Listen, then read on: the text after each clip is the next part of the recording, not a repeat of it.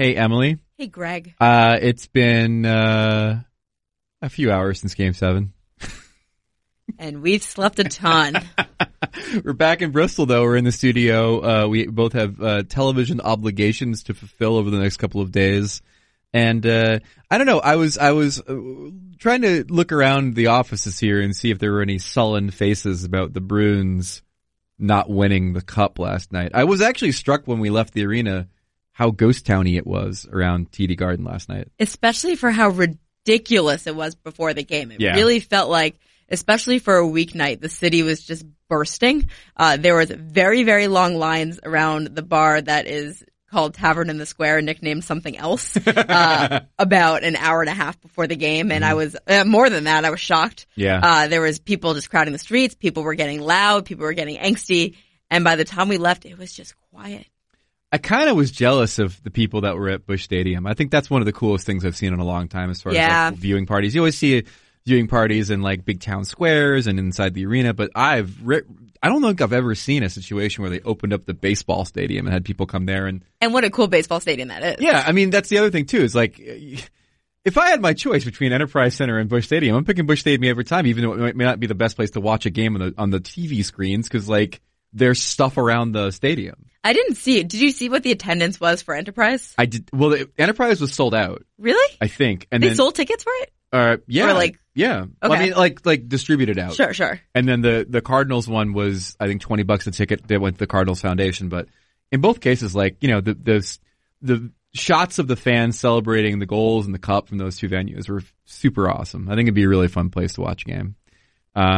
Mainly because it was exciting versus being in TD Garden last night when the Blues sucked the life out of that place. Oh my gosh. It felt like inevitable after the first period. Tell me if you disagree. It felt once they had those two goals. Well, I'll tell you how I feel. Okay. After we start the show proper, shall we? From the ice to your earbuds, a podcast about hockey, featuring things to do with hockey. From your friends at ESPN, it's ESPN On Ice with Wyshynski and Kaplan.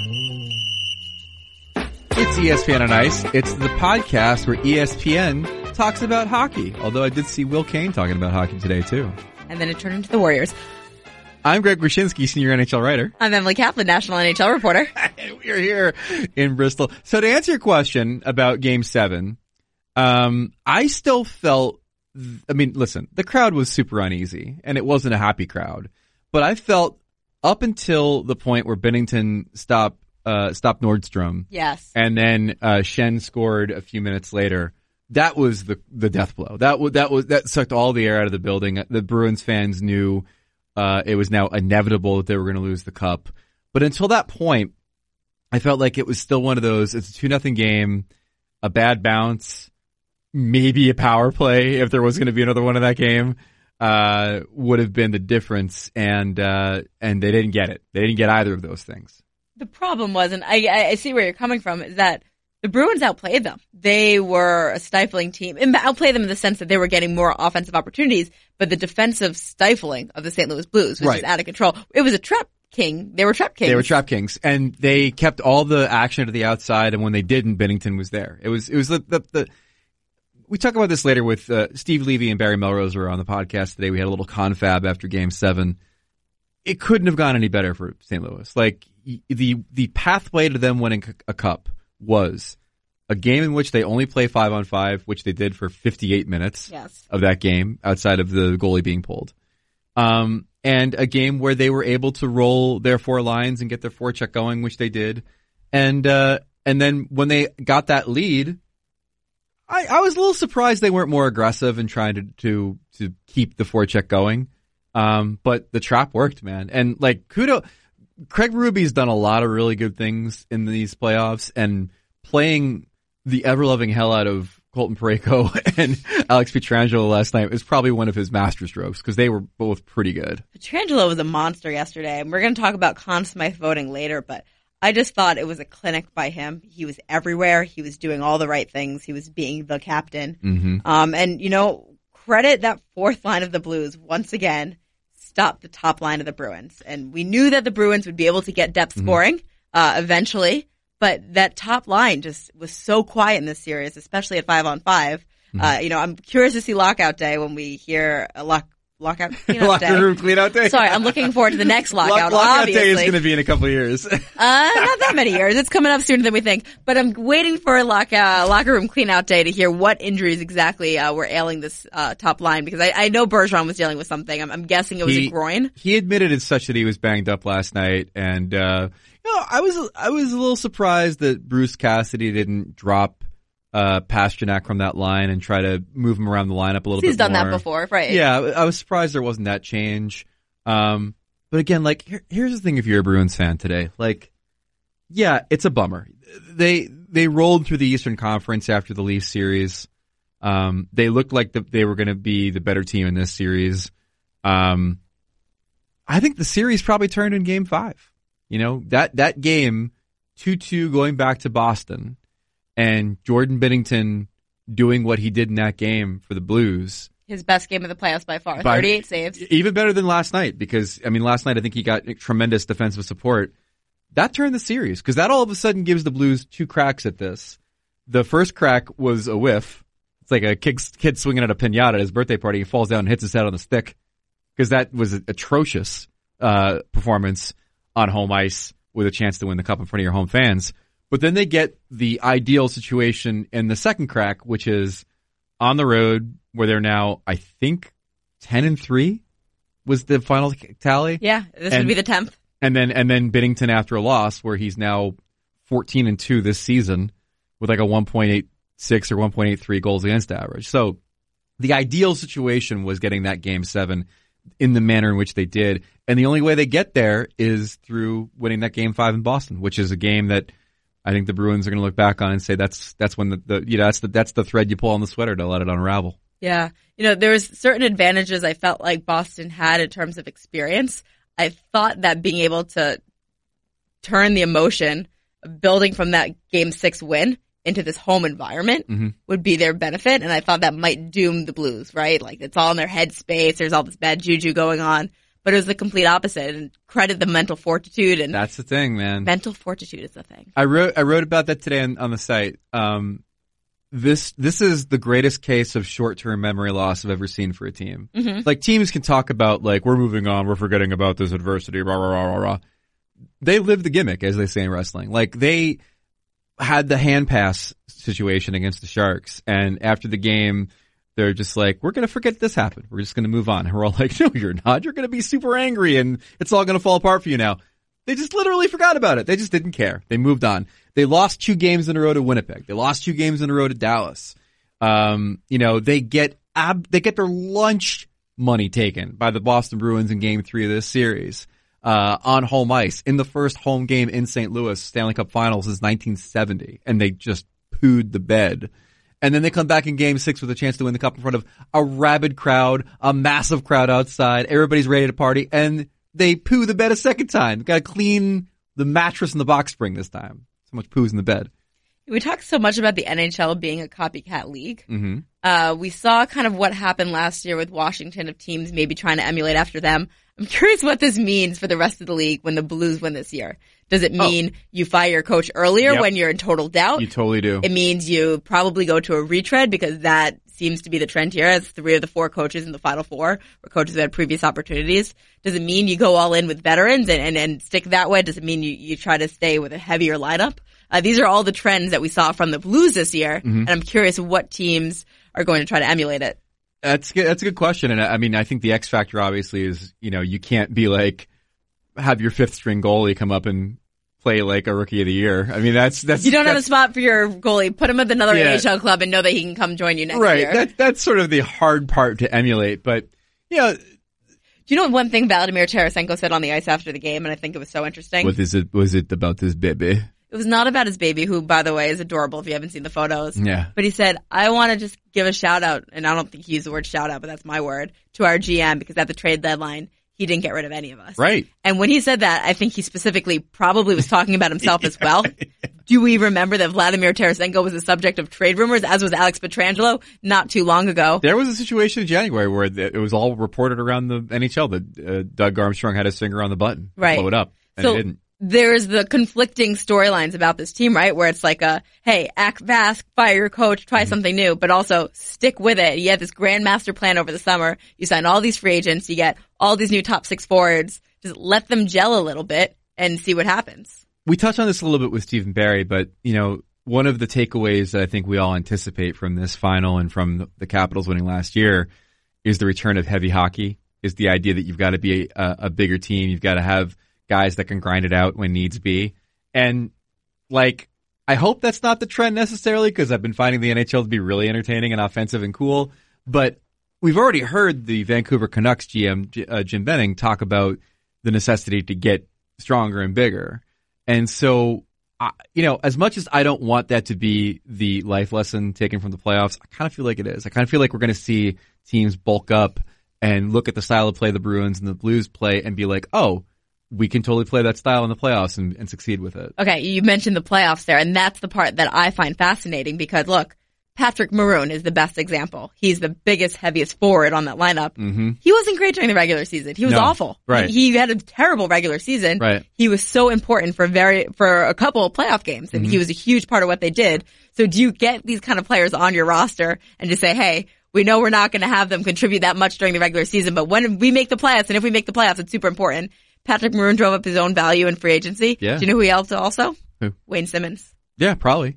It's not a bad idea. I like the idea of you take a Pat Maroon and be like, look, we don't need you until maybe March. You're going to play 10, 11 minutes a night and don't complain. Drink beer. Okay, whoa. Eat beef jerky, comb your beard, and then we'll bring you back in April or March, and then we'll get going. You got to play him 10 minutes a night just to stay fresh. You think so? Maybe 7 or 8. No, I think you can have a Fat Thor situation where people are just home and they got a little beer belly and come back. Sometimes I don't know what universe you're living in, but I'd like to live there. Knock down some pins. I think I'm probably trying to craft my own path to the NHL. All right, last thing before we get to Stephen Barry, the future of the Bruins, the future of the Blues.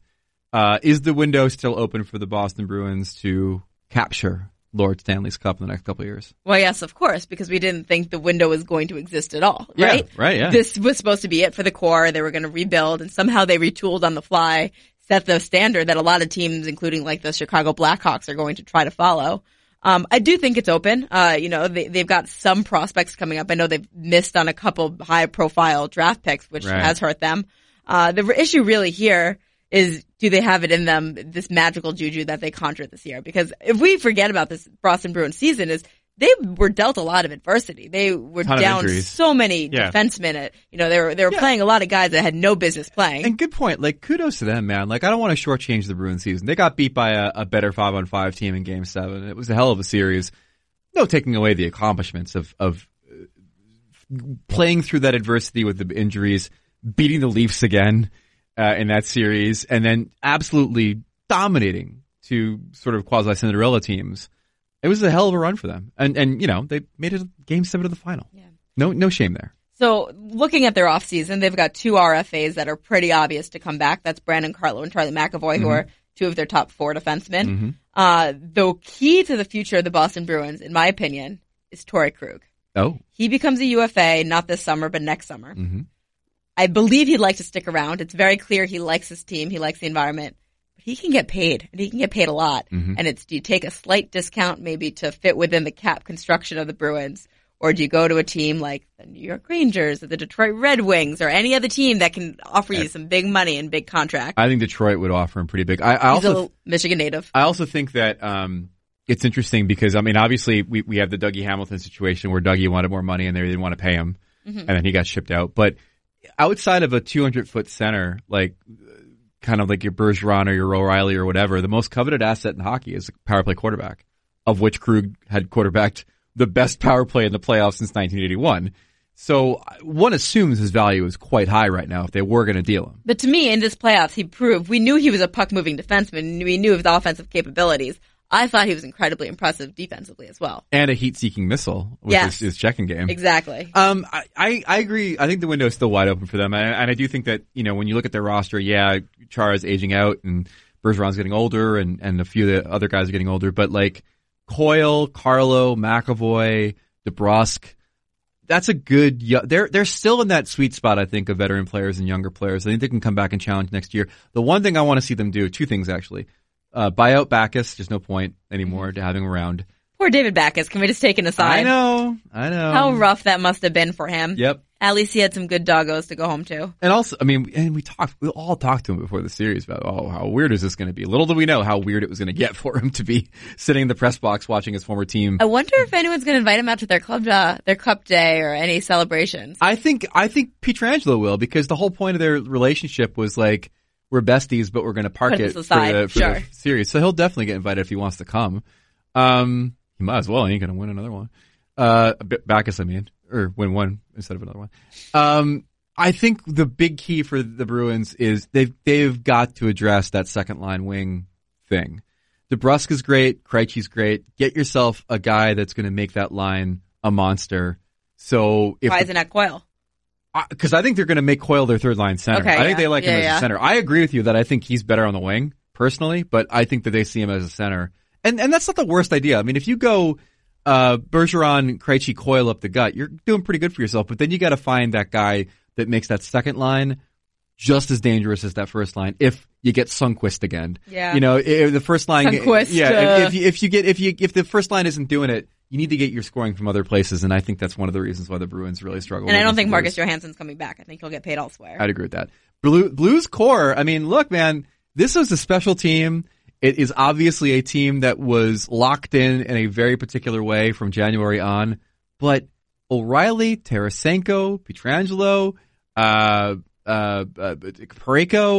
Parayko, core's all under like 29 and under. Like they're very much in their prime. And they still have some supporting cast decisions to make.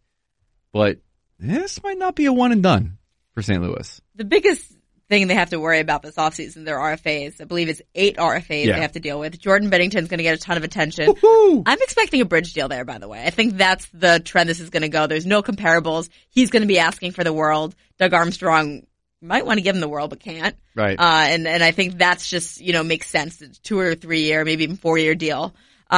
Robbie Fabry, like there's really interesting decisions they're going to have to make. Fabry, obviously a high pick, missed a year and a half of hockey. Found his way back into the lineup, fell out of favor towards the end of the playoffs. Like, do you keep him around? Yeah. Do you part ways? Do you cut your losses? And then do you follow the suit of what the Washington Capitals did last year, which basically their MO was, we won, we're going to do everything we can to keep the band back together. Does St. Louis do that? And there's 2 veteran UFAs that they'd probably have to decide on. Patrick Maroon, I'd guess he'd like to stay, considering the hometown ties. Yeah. Does it make sense for just another short deal? He was hoping that this year would be his prove-it deal and get paid next year. Mm-hmm. Carl Gunnarsson, there's a chance, our Swedish friend Kaisa said, maybe he goes back to Sweden. Yeah. I maybe he signs for another short-term deal, who knows, but the bottom line is, there's all these RFAs, they're probably going to keep most of them. Other than that, it really is going to be the same team. It's going to be really interesting to see what they do, and it also is going to be interesting to see who decides they want to come, because much like Vegas last year in that run, this was a pretty good advertisement for the Blues. Oh, yeah. As an organization. I mean, Berube proved himself to be a really good coach, and we assume he's going to still be the coach, even though he's still the interim. And I think, people look at that group of guys and say, A, seems like a pretty decent group of guys. B, kind of like the way they play. Speaking of the decent group of guys, they're going to see all the social media of them partying like hell this summer and being like, wow, these guys look kind of fun. It may not be Ovechkin in a fountain level, but those guys haven't covered them. There's a few that I think have been waiting to cut loose. I'll keep my eye on Maroon, obviously. Yeah. Is Jordan Binnington a secret freak? I don't know if it's secret. I think you'll have a good time. I think Braden Shen's going to have a good time. Indeed. It's going to be a good time all around. All right. Well, we had the pleasure of talking to Steve Levy and Barry Melrose, our ESPN hockey colleagues who do such a good job, including landing an epic interview with the aforementioned Jordan Binnington after Game 7. And here's our conversation about the Blues, the Bruins, and the NHL playoffs. Steve Levy, Barry Melrose. We are moments after the Blues Stanley Cup victory. If I were to ask you how they secured this cup in Boston, what would you say? I would say the recipe that got them to where they're at. Great goaltending out of Binnington. He made 4 or 5 key saves when the game was on the line early. And great leadership, Ryan O'Reilly. Ryan O'Reilly was their best player at the start of the season. A lot of people say he single-handedly kept that team from blowing up. and now they're the best team in the NHL. So that's a recipe they used, and they used it tonight to a pretty good end. I would say it was the discipline to stay out of the penalty box tonight. Yeah. The one power play that they allowed was, that ridiculous over-the-glass delay of game penalty, which we've seen so much in this series. So I think the Bruins all night were waiting for another power play chance, and that I think their power play percentage for the postseason is still right up there, just below the Islanders, 81, I think. But it got shut down the second half of the Stanley Cup final, really. And a big part of it is because they didn't have the opportunities, the multiple opportunities. So I would say discipline. I think they figured it out, I really do. All right, I want to talk hockey with you guys, but I also want to talk a little journalism. Steve, you guys got some really good interviews on the ice after the game, including one with Jordan Binnington. Yeah. And you asked him a question, and he gave a very colorful response. I just want to hear, colorful, yes. Yeah, colorful. Your take on when he says that, your reaction, and kind of what it meant for you. All right, so there's a little backstory on Binnington. So we get Binnington after Game 5. Is that a shutout game? He had the 38 saves. That was the big game. Yeah, 2-1 here. 2-1 here. And we get him. And look, we know he's quiet and all that stuff. So we ask a couple. And I tell Barry in advance, hey, you need to be prepared with some extra questions because I know the answers are going to be short. We have a system, right? We used to do this. And I'm like, give me the nod when you're done. We're not saying the system works. We're just saying we have one. Give me a nod when you're done, right? And I'll say, okay, then I'll know I got to be the rest of the conversation. So we finish it, and it's kind of dry, but that's who he is, and I think it's legit, and it's fine. It's not about that. It's about his goaltending. But ever since that day, we're like, we're not interviewing him again, no matter what happens. We are not going back there. And then, of course, he could have won the Conn Smythe. They were in big trouble. He almost had a shutout, right, and all that. So we figured we'd take one more crack at him on the ice. And, we try to get people – a lot of my thing is I'm trying to get answers, but I'm trying to get a reaction. I'm trying to get something different, especially on television. I want to see facially something. A step back, something. Yeah. Anything other than what everybody else sees all the time, right? And so he gave us some colorful answer. And so I'm glad we weren't live. Let's put it that way. Drop a little F-bomb on you. It was beautiful. Your reaction was great. 3 or 4 more times with us, he'll be a perfect interviewer. Yeah. It'll be awesome. Put him through Barry and Steve boot camp. From a Bruins perspective, this is a shocker, man. The game couldn't have gone any worse for him in the sense that, like you said, no power plays. 5-on-5, the Blues are the better team, I think, in this series overall. What did you think of the Bruins' effort? Do you think that at some point they just maybe it was after that third goal the shoulders started slumping a little bit? I said this on the ice. I think it mattered more to St. Louis. I think they're a team that's waited 52 years. They've heard this over and over and over again. The city wants them to win so badly. You guys are there. You saw how great that city was, how it was just waiting. Building's full. They got songs going. They got this going. They got that. Now they open up the ballpark tonight. They got 20,000 more people watching. The Bruins and Boston, it's a tribute to them. They win all the time. And they were just played for 2 Stanley Cups in the last 10 years. I think when it just came to that moment where you had to make a play, I think St. Louis just would not make it. They just wanted to win so badly. And it's nothing bad about Boston. They're obviously in the Stanley Cup final. They got a great organization. But I think this time the St. Louis Blues just almost willed it to them.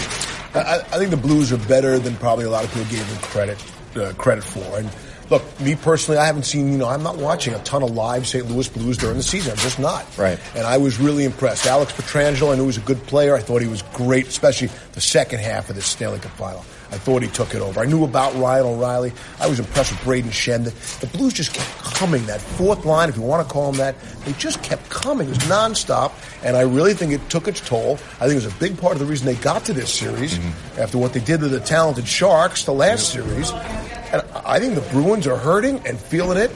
Marchand said, you saw the tears. Everybody heard the tears. Bergeron said, of course, he was injured, and they're probably banged up beyond what we know. So full marks to the Blues. It is disappointing because I thought the Bruins were the better team coming into the series. As Barry points out, you can't be the better team and still lose a 7-game series. That you can't get lucky. That doesn't happen. Right.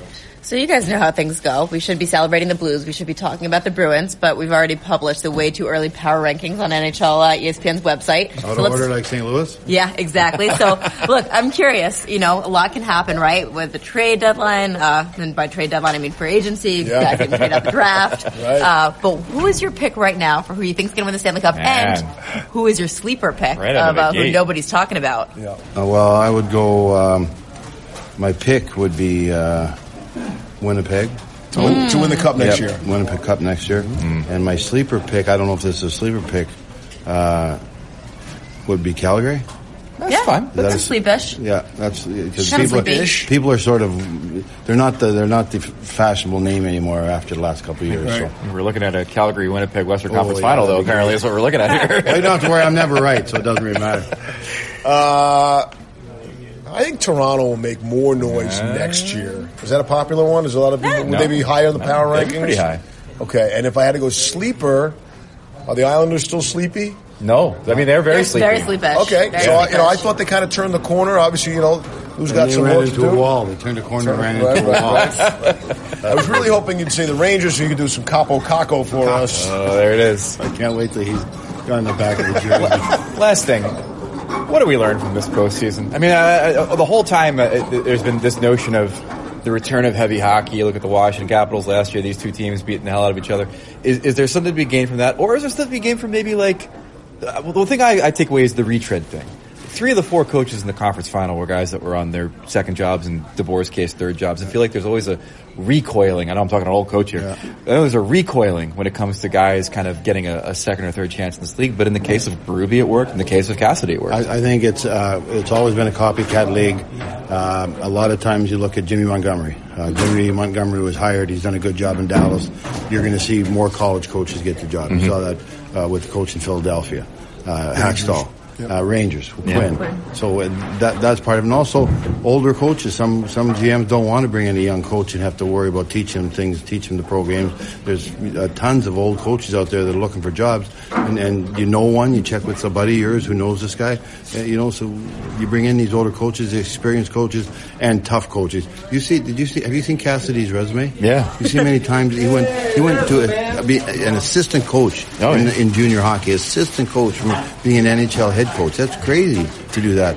And yet he did it, and he found himself in the Stanley Cup final. So I think there's a lot to be said bringing in guys that have paid the price and fought the wars. And you said tough coaches. I thought you meant Berube because it looks like he could bench press a Mack truck. That guy's built. It's not the lifting the weights that'll hurt you. It's the punching of the face that hurts. What about you, Levy? My takeaway would be that home ice has never been more meaningless in the history of the National Hockey League. Winnipeg was such a bust. In fact, it might even hurt you. It's going to change. Winnipeg's going to change. Of course. Next year in your early prediction, right? It might even hurt you. Like the only advantage and home ice advantage now is maybe for the owner. The pocketbook, right? You get the extra date, yeah. The extra game, the extra whatever it is, an extra $1 million in profit, $1 million plus, whatever it is per date. So I can't believe how it doesn't matter anymore. And I think the NHL has to look at that because, that's the only break you get for the higher seeding or whatever. Good point. And if that becomes in fact meaningless, then that devalues the regular season also. So I think you really got to take a hard look at that. I don't know how you fix that, but it used to be better. Right. When home ice was important, you're right. You went into a tough building, chances are you're going to lose, and now it's all even. There you go. Stephen Barry, it's an honor to have covered this series with you. Any parting thoughts for our boys? I appreciate you guys. See you in the draft in Vancouver? Absolutely. Yeah. We're kidding. We're not coming. Okay, there you go. I might be having a draft that day. Exactly, boys. It's Miller time. Thanks for coming. All right. Thanks for having us.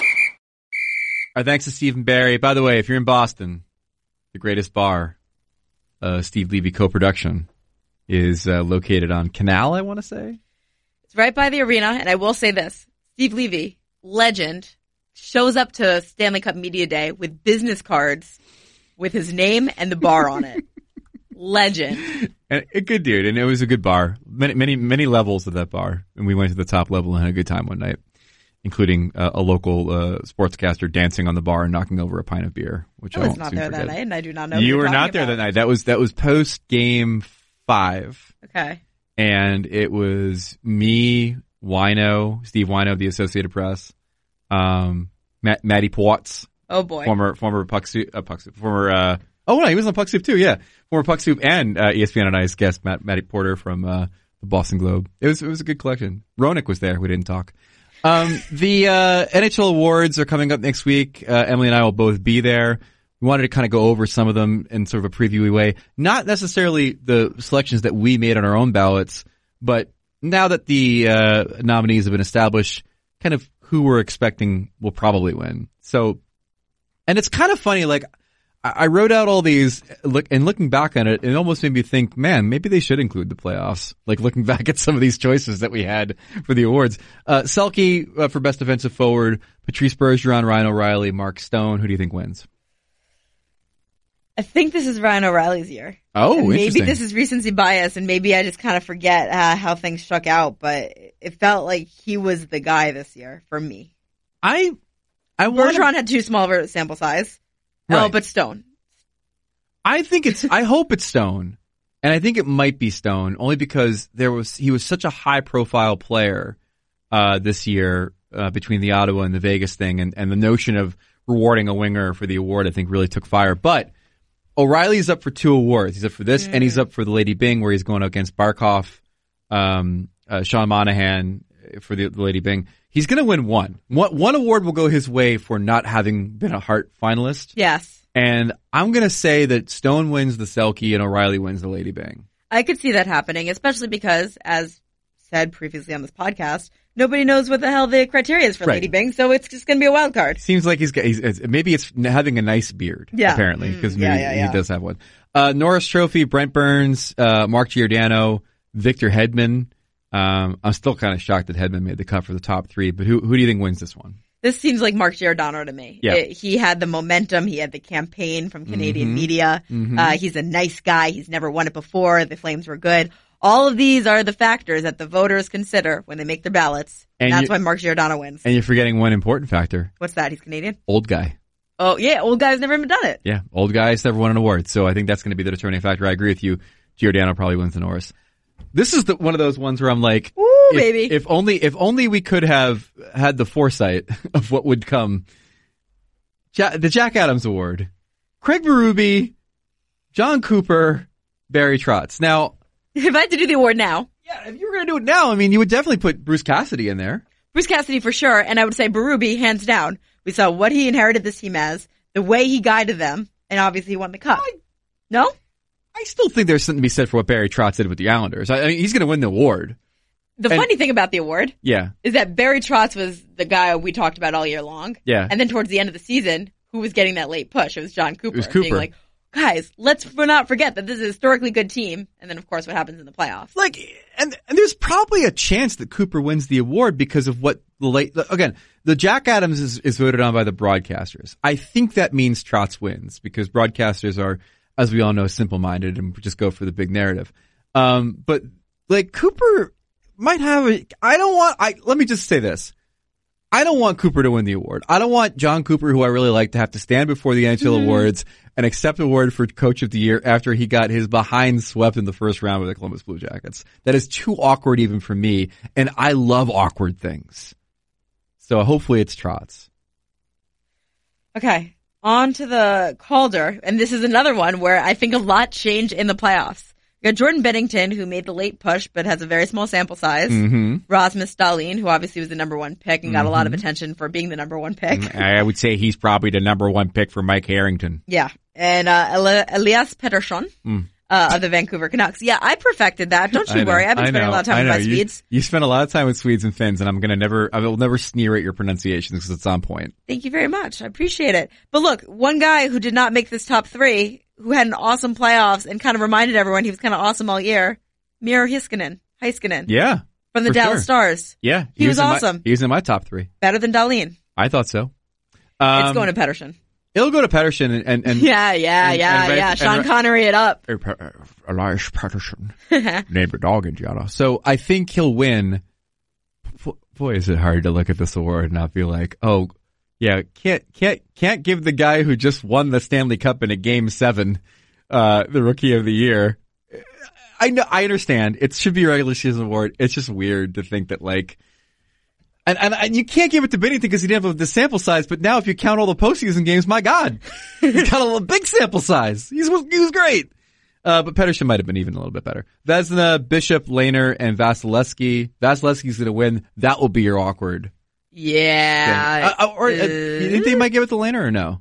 Possibly. The problem that I had with Lehner was that he was so good, but Thomas Greiss was also very good when he played. And they shared the trophy for having the best combined save percentage, and they were both very good. And it feels to me that Vezina should be the guy who overwhelmingly carried his team. It was an excellent goalie, and I don't have it in front of me, but I just didn't feel like he played quite enough games. I'm intrigued by Bishop being the only Western Conference representative here, and I wonder if that means he got the majority of support from the Western Conference GMs or not. You know what? It's been so long, I can't quite remember I voted, but I feel like Bishop was definitely in my top 3. You didn't vote for anything because we didn't vote for that one.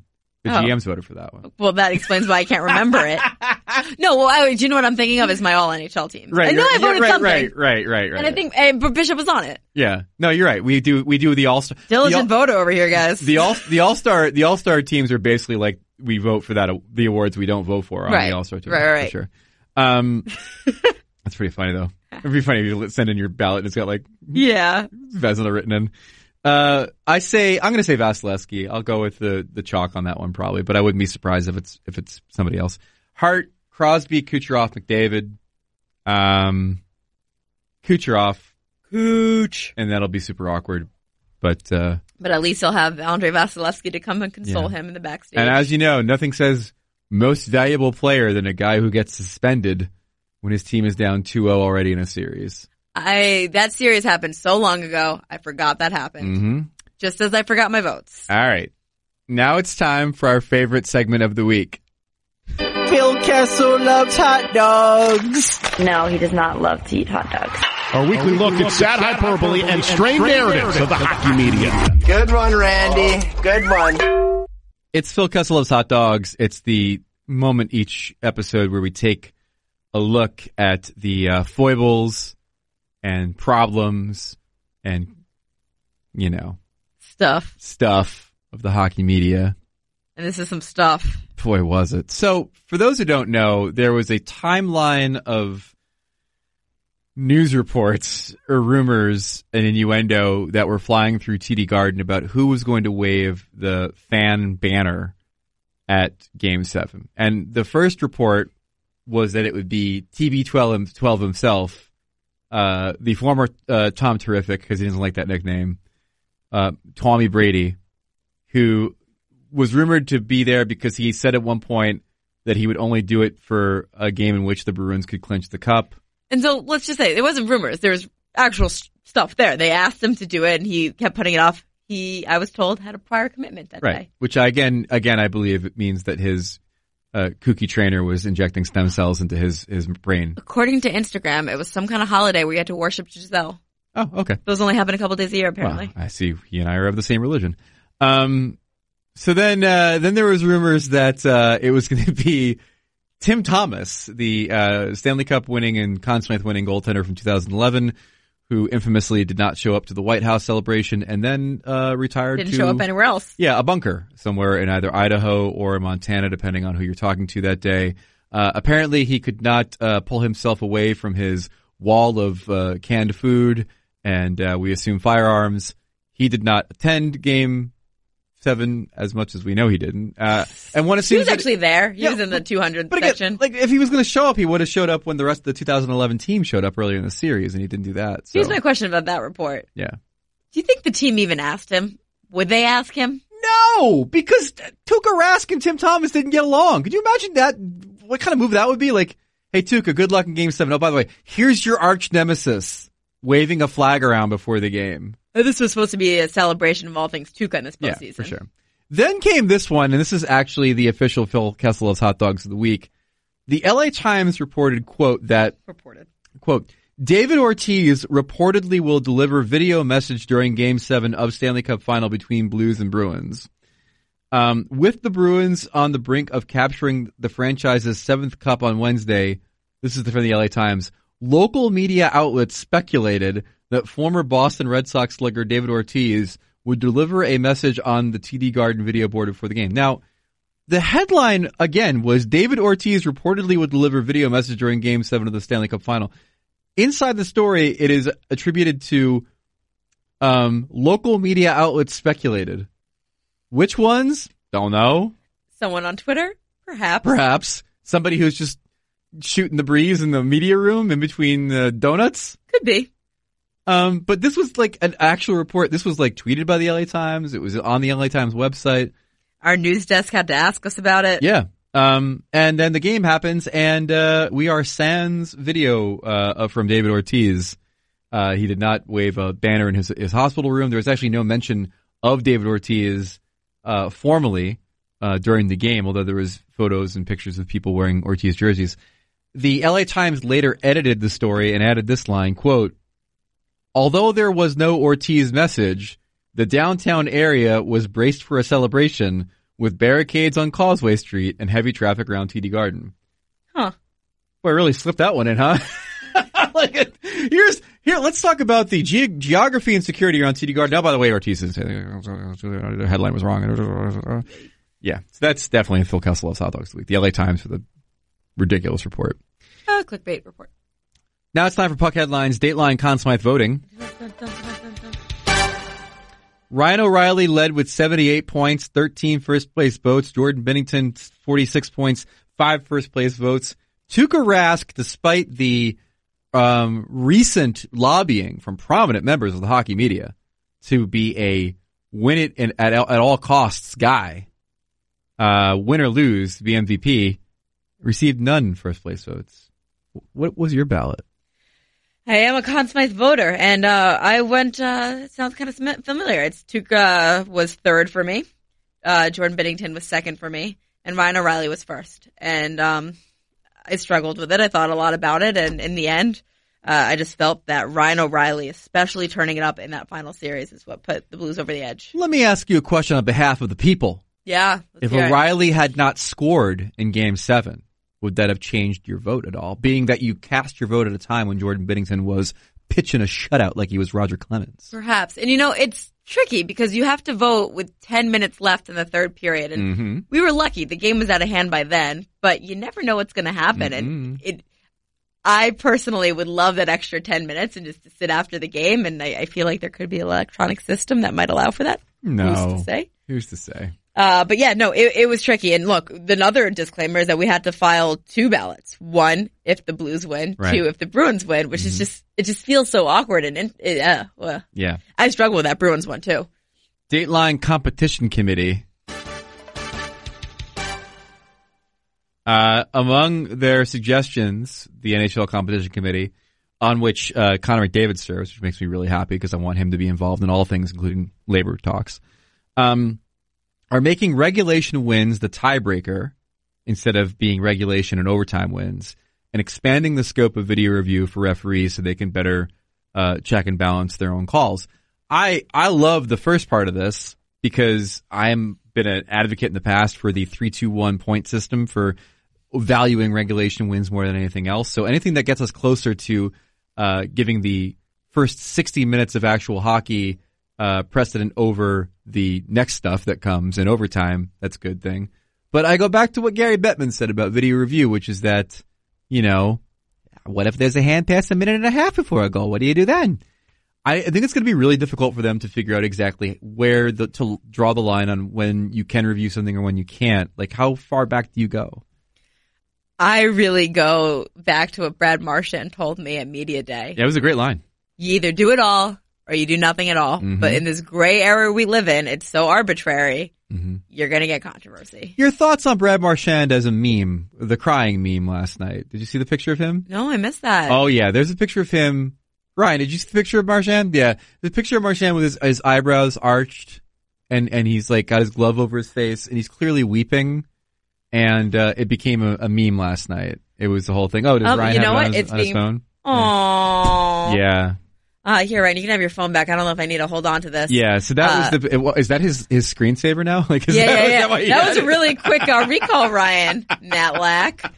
We're going to call you out first name, last name for that. I love it. I think people just want to get on him a little bit. I think he's much more emotive than you think he is. I think he's much different than he is behind the scenes, and clearly we caught him in this moment. And all I know is this: shout out to the person who photoshopped Brad Marchand licking his own tears. That was a pretty decent Photoshop that I found. Well, how did I miss this whole? You were working. Oh yeah. Many of us are live online.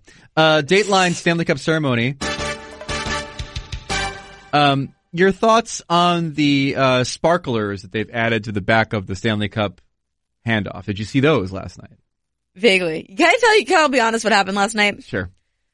I'm deciding, do I want to go in the Bruins locker room? Do I want to go onto the ice? Where's the better story? Mm-hmm. And I'm waiting in the middle because it took a long time for you guys all to go on the ice. Right. And I'm waiting with the people waiting for the Bruins locker room. And then I got a sign.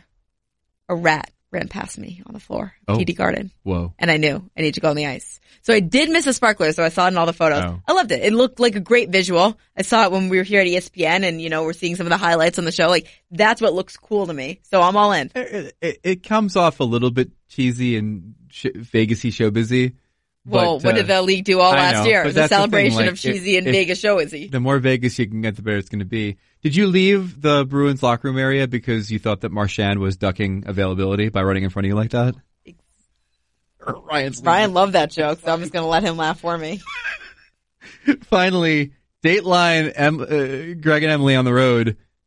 Best thing you ate or drank during the Stanley Cup final in either St. Louis or Boston? Was there one thing? Was it our Neptune's experience? Neptune's where we ordered was really good. 40 oysters. That was the best oysters I ate. Isabel and I went to Row 34. Mm-hmm. Really good lobster roll. What about you? I'll go with the cocktail that I tweeted and Instagrammed from Yellow Belly. That was the name of the place, right, in St. Louis. It was a tiki drink, and it was a sort of banana. There's jalapeno. I don't know. It was super spicy and great, and it looked awesome, and it made everybody jealous. And the salmon. That's the most important part, by the way. Yeah, right. Everyone was jealous. And it was awesome. And then the other thing I would say drank was here's a short story. Myself, Steve Wino, and Sammy from Finland went to a brewery in St. Louis called Side Project, which is only open on the weekends, and it's the place where all the other breweries go to make weird beer. Ooh. And we we bought a limited edition for that weekend bottle of this thing called BVC, which is brandy, vanilla, and cinnamon. And it was the most amazing beer I've ever had. It tasted like carbonated brandy. Yum. We bought one bottle of it. We drank it. We were in heaven. We were drinking Zeus's tears. Next day, someone sends me a note that the bottle that we had purchased, in fact, was going online for $425. What? And we all turned to each other and said, we're idiots. Like, why didn't we realize that this would be something that would be coveted because it was only available that weekend? There was a limited number of bottles. People were lining outside to get it. And, could have made some real coin. Could have made more than, the game-winning goal pool that does or does not exist. How much would you have paid for it if you had known? You mean like it was not available to you and you knew it was that great. How much would you pay for it? How much would I pay for that? Like a bottle of beer? Oh, I couldn't go more than 100. Oh, I was going to say 20. Well, I think of it like wine. Like, how much would I pay for like a really great bottle of wine? Sure. And I might go like, if I was with a group of people, like 150 might be the cap. For a beer though, like a big beer. Like a growler size? I size? couldn't go more than 100 for that. Yeah. But 20's pretty good too. Yeah. 20 will get you good stuff. All right, that's ESPN. Do we have a rant line or no? Oh, we do? All right. Let's hear it. Let's hear what that is. Hi, Greg and Emily. I want to talk about posts. Why do people say that a player beat the goalie but hit iron? They most certainly did not beat the goalie. They missed. They missed the net. There is a clearly defined area in which goals may be scored, and the puck did not go to that place. As far as I'm concerned, you can't ask for anything more than that from a goalie. Stop saying that guys who hit posts beat the goalie. And thank you for calling in Tuukka Rask, Mom. I agree in principle. Didn't know she was so American, by the way. Yeah, no, it's you don't beat the good. That's a good point. It's a semantic argument. Maybe that's more of a question for broadcasters versus scribes, who obviously would never make an error like that. I've never written that in print. So there you go. Thank you for the call. Thanks for listening to ESPN on Ice. Thanks for everybody who did check out the daily edition of the show during the Stanley Cup Final. We much appreciate you searching it out and finding it and listening to it. And we will be back at you next week. Maybe a show after the awards, or maybe we might just wait until after the draft. We'll see how things play out with travel and stuff. But Emily and I both in Vegas Tuesday and Wednesday for the awards, and then in Vancouver with a giant contingent of ESPN hockey people, including Chris Peters, for the draft starting like Thursday, Friday, Saturday, that neighborhood. So if you see us, say hi, and we'll say hi right back. I'm Greg Wyshynski. Find my stuff at ESPN. Listen to my other podcast, Puck Soup. Emily Kaplan at Emily M. Kaplan. Bye. Bye. Bye.